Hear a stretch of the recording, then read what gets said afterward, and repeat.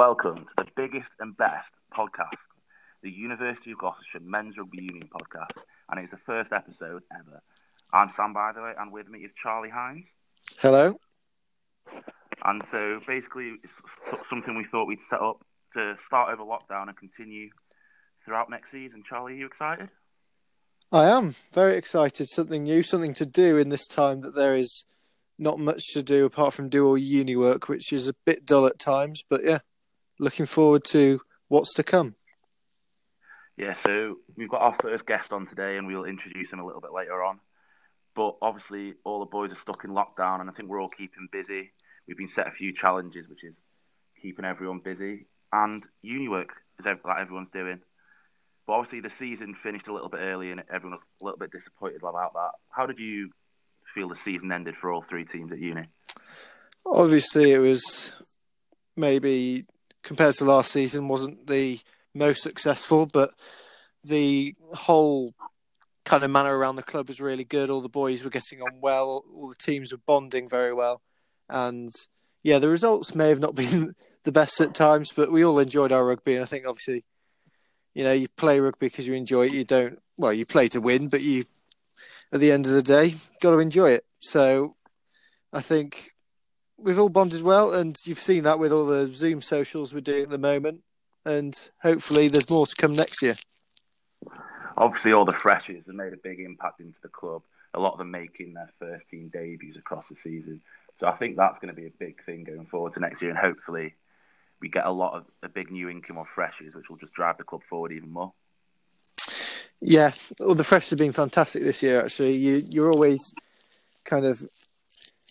There's always a thing about uni rugby and how it is, but all the freshies have really thrown themselves kind of into it and got involved, and they're all just really good mates with everyone now. And hopefully, yeah, more, as you say, more to come next year, and hopefully they can follow suit and do the same. Obviously, disappointingly, varsity got cancelled, but we all understand why it did. We can't really complain. But are you disappointed to miss out on the day of entertainment and socialing? Oh, I mean, it's the best day of the year, isn't it? I think we all know that. Yeah, it's obviously disappointing because it's just what you look forward to all year. Like, the whole club is involved, the whole uni's involved, obviously.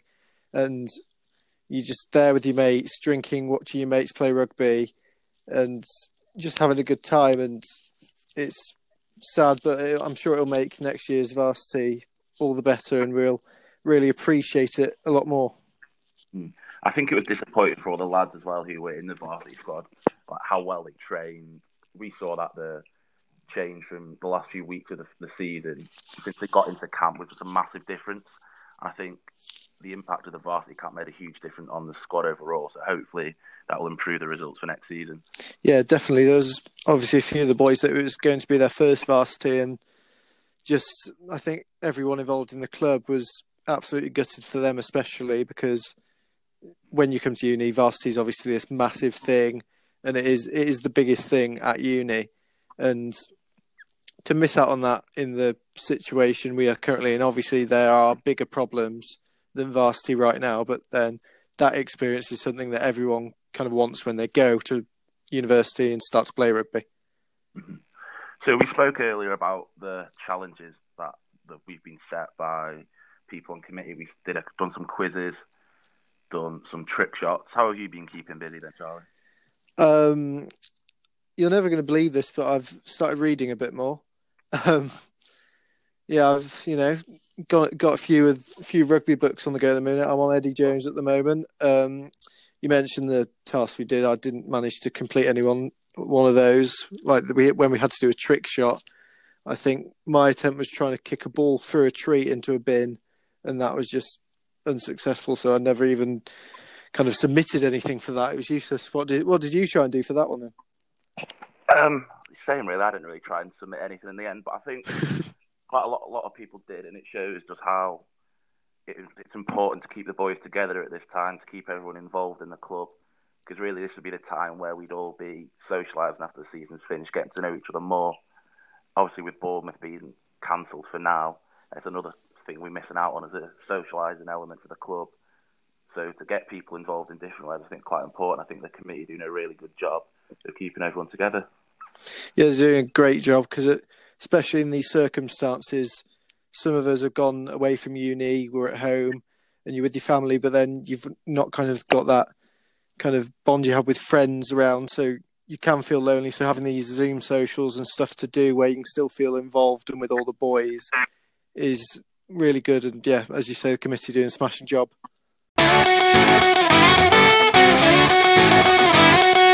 So now we've got here with us our first ever guest on the UOG Men's Rugby podcast, Mr. Cameron. Yeah, good, thank you. How are you? Yeah, not too bad, not too bad. So we've been talking before you came on about all the boys doing some challenges that the committee have set up.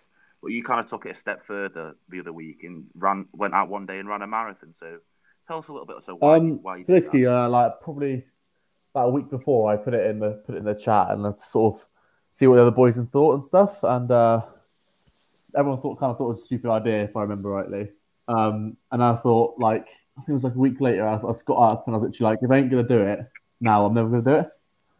So basically, I just got up and sort of, it was for no particular like reason at all. Like I just thought I'd do it and challenge myself and push myself really to prove I could do something a bit sort of difficult really. But and I was thinking as I was running around, I thought, what should I try and sort of raise awareness for? Because it's quite a good platform to do it maybe. And I decided to do it for like this Down syndrome awareness company that my sister works for. So yeah, that's really why I did it. There was no particular reason really. I just thought, why not? Was it a bit of a struggle for you when you were going around? I literally did not plan it at all. Like it was ridiculous. I didn't plan a route, didn't have proper shoe, had a hole in my shoe the whole way around, and it was probably the hardest thing I've ever done.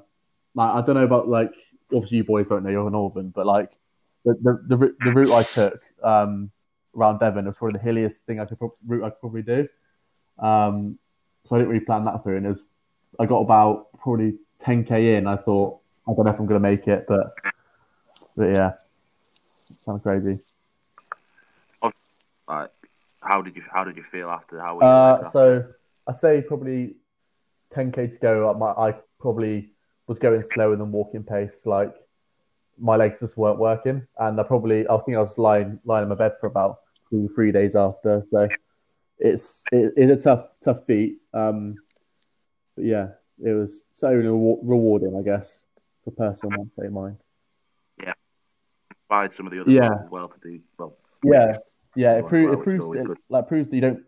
It's literally all mental. Like I know you hear it all the time and stuff, but like it doesn't prove that because obviously I lived with George and Lucas, and like we're not. If you came to our house and like saw our diet or anything last year, it was not a marathon diet kind of thing, like a marathon athlete diet. So it kind of just proves that, like, to get up and do something different, sort of, yeah.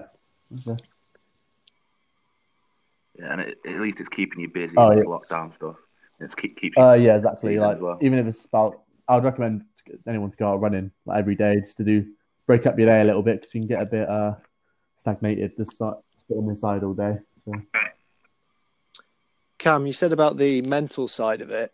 Was there any point during it that you were kind of wondering whether you could complete it and whether like you thought maybe I should stop now?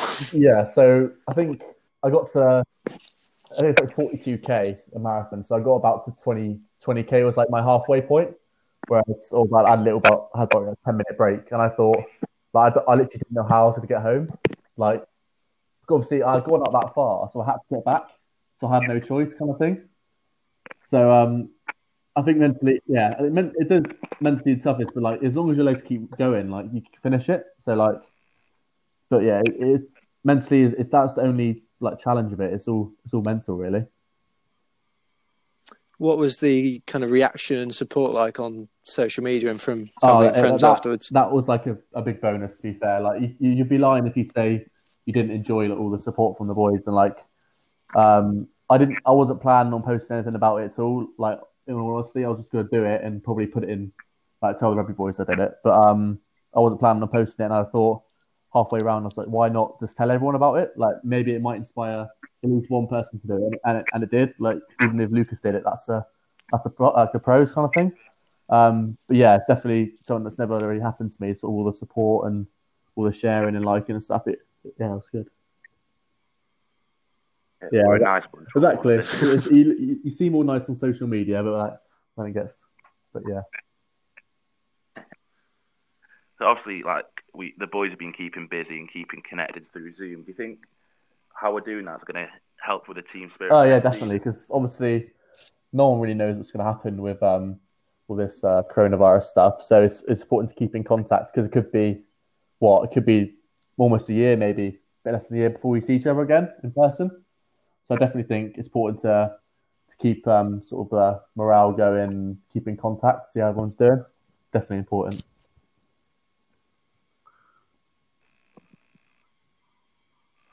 Yeah. Anything about the season? Oh, me? Oh, come on, boys. Yeah. What you have to organise? I thought you could cut in with a question there, Sam. So earlier we mentioned varsity and how kind of disappointing it was that obviously the current situation led to all rugby being kind of cancelled for the season. Being in that squad and having made kind of the start of that camp and the preparation, how annoying is it to kind of have kind of had that kind of shut down in the way it was? Yeah, obviously we never would have predicted anything like this would happen. So obviously it's in some way it is frustrating that it is called off, but I think one of the most enjoyable part of the varsity sort of situation is actually the sort of the program beforehand. It's more of like a professional environment. So I guess that was still enjoyable doing that, and obviously the actual game itself is sort of the icing on the cake. But I feel kind of lucky in a way because being the second year, I've experienced it last year, and hopefully, if all goes to plan, I'll play next year or be in for it next year. So like, I feel like I'm kind of lucky in that sense. But obviously, you've got to feel for the boys, the freshers. They haven't experienced it yet, or even though like third years and fourth years, they're probably not going to get it again. So I consider myself kind of lucky, really, that I will get another chance at it. What was kind of the messages thrown around in kind of the first team varsity group chat when it was announced it was cancelled? Because obviously, as you say, quite a few of the boys in third year was their last opportunity to play in a varsity. I think the first one was probably, can we go to the pub now, really? Like that actually probably was everyone's worry at the start, because obviously we have a drinking ban and we do like socialising. But like, obviously, I don't really know. I haven't talked to any of the third boys one-on-one really about that. But I'm sure they are gutted about it. And obviously, it's a massive sort of disappointment. It's a way to finish up a season, I guess, because it's a bit like, I don't know. It feels like it's still going really the season, but it's just never going to finish. It's a bit of a weird one, obviously, but yeah. I think the main it's disappointment, obviously the main emotion, but I think it's glad that sort of everything's sort of dealt with now and we can move on. With obviously being called off early this season, looking forward, what's your individual plans and what's your aims for uni rugby in particular? I'm not sure about individual aims. I think I want to take more of a responsibility like with the team, I guess, because like my last year of uni, it's sort of your last opportunity to make a mark, I guess. So I do want to be more involved in sort of what's the word, leadership role. But nothing really specifically individually, but obviously as a team, I'm not sure what the situation is really with the league. I don't know if we're going down or we're staying in the league, but I'm sure every week we want to put a good performance out. I think that's the main goal, and we'll see where that takes us.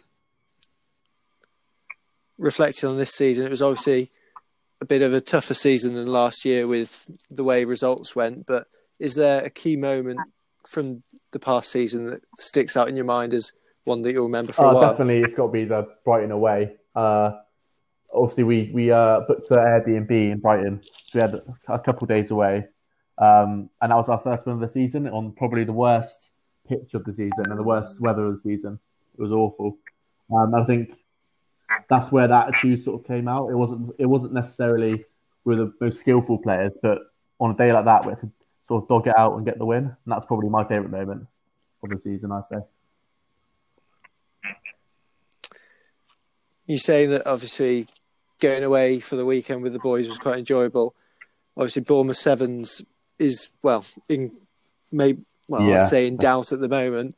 Do you think maybe, I don't know, when it's all over, maybe you're trying to organise a little tour for the boys? That has to be the case. There's already been, obviously, I was a bit optimistic about being on, but I really doubt it'll be on at the moment. So I definitely think we've got to organise something before get a group together. There's talk of North Devon maybe, but we'll see how that goes.